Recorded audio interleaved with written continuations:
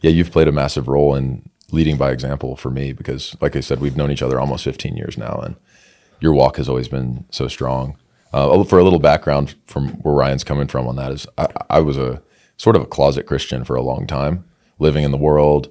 I had my faith walk buried deep down, and I've suffered a lot for that.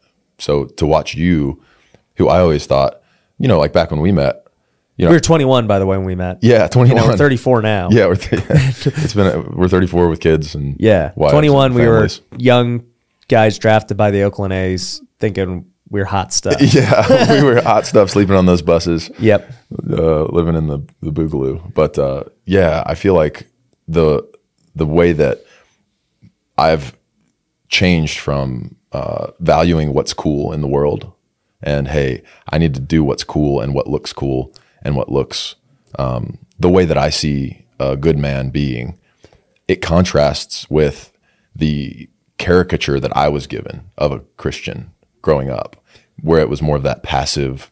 I viewed it from the sports world as weak, because it's like, oh yeah, we're not weak. I don't want to be weak. I don't want to be associated with weakness.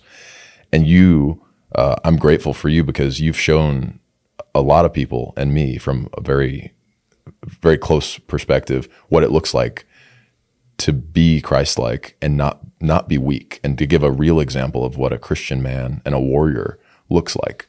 So I hope for the folks watching this that they can see that it is cool to follow Christ. It doesn't mean you have to submit yourself to weakness or being overly passive.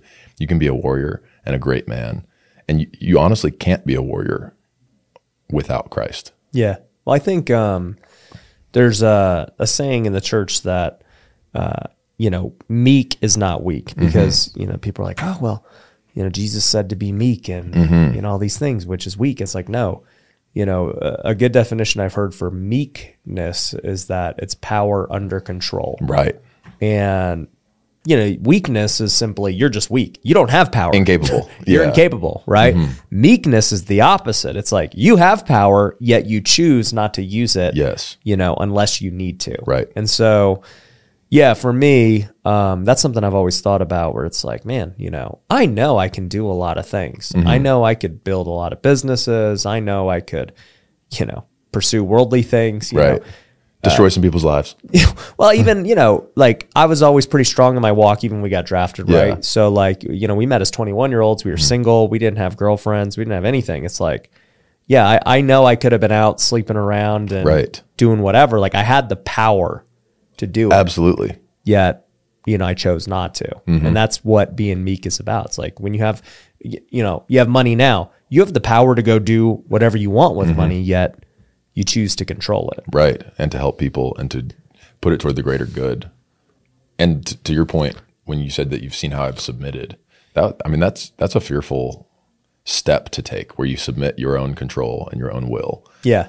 But I remember what you said. Remember when I was moving out here from North Carolina, and I was looking for every excuse to say, oh, nope, I think we're just not going to you're like, but list our house. My mom did this, and then that happened, and I don't know, like I might do this. And I was like, bro, you just told me you're going to do it like last week. Yeah. Well, one of the most meaningful conversations we've ever had was on the phone, when I was knowingly kind of scared. I was like, man, I don't know. For everyone out there, I listed our home in North Carolina on Airbnb as an act of pure faith, per Ryan's advice. And I was like, okay, well, if we're listing our house, we're going to move. And what better place to move than to Vegas, to be more of a part of, frankly, the Bible study here and the group of faithful Christians that I was so inspired by when I would come to visit. You'd come to visit and you saw it. I saw it and I felt it. And I'm like, wow, this is powerful. And this is what I want for my family. And this is what I want for my children. And I called trying to back out a few times. And finally you told me a story. And if you remember the story, I think you should tell it now. I don't even remember what story I told you. Okay, so you told me a story of your biggest feat of overcoming fear. And you said, look, when I went to buy my first flip ever, first of all, your mom's been in real estate most of her adult life. Yeah, 30 plus years. So, and you trust your mom, you love your mom. And she was telling you, Ryan, that flip you're about to buy is in a horrible area. Do not buy it. It's not going to work. It's going to be horrible. It's too risky. It's too risky. And you having no experience with flipping and no backup of cash, no foundation of safety, still decided to do what you felt called to do and buy that flip.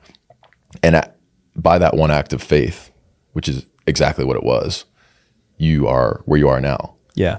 So many people out there, including myself, have turned away from that moment in fear so many times. And the more times you do it, it's like opportunity cost with your money. You're losing opportunity to act faithfully, and you kind of dig a hole for yourself in fear, and it makes it harder and harder to step out and to have a open heart to what Christ has planned for you. And that story that you told me that night, I said, Erica, I know we're moving to Vegas, period. Like, because I was torturing her, my wife, with the doubt. You're like, we're going, we're not going. I don't know. We're going. I don't know. Should we? And it's like, no. We're doing this. I'm going to lead our family to where I'm called to lead it to. And just like God calls us to do, step out in faith. And it's been so rewarding in every way. And like you said, Wealthy Wednesday leading to this and the impact that we can have, not only with the show, but with the music and with just showing the community out there what it looks like to stand on that hill and not be ashamed of your faith. Yeah. Be a strong Christian, but not be weak. Yep. Be capable. And like the Lion of Judah, that's the mascot for this, is a great example of that. You know, like he could bite your head off. Yeah. But instead he wants to bless you. Yeah. You know, 100%. So I love it, man.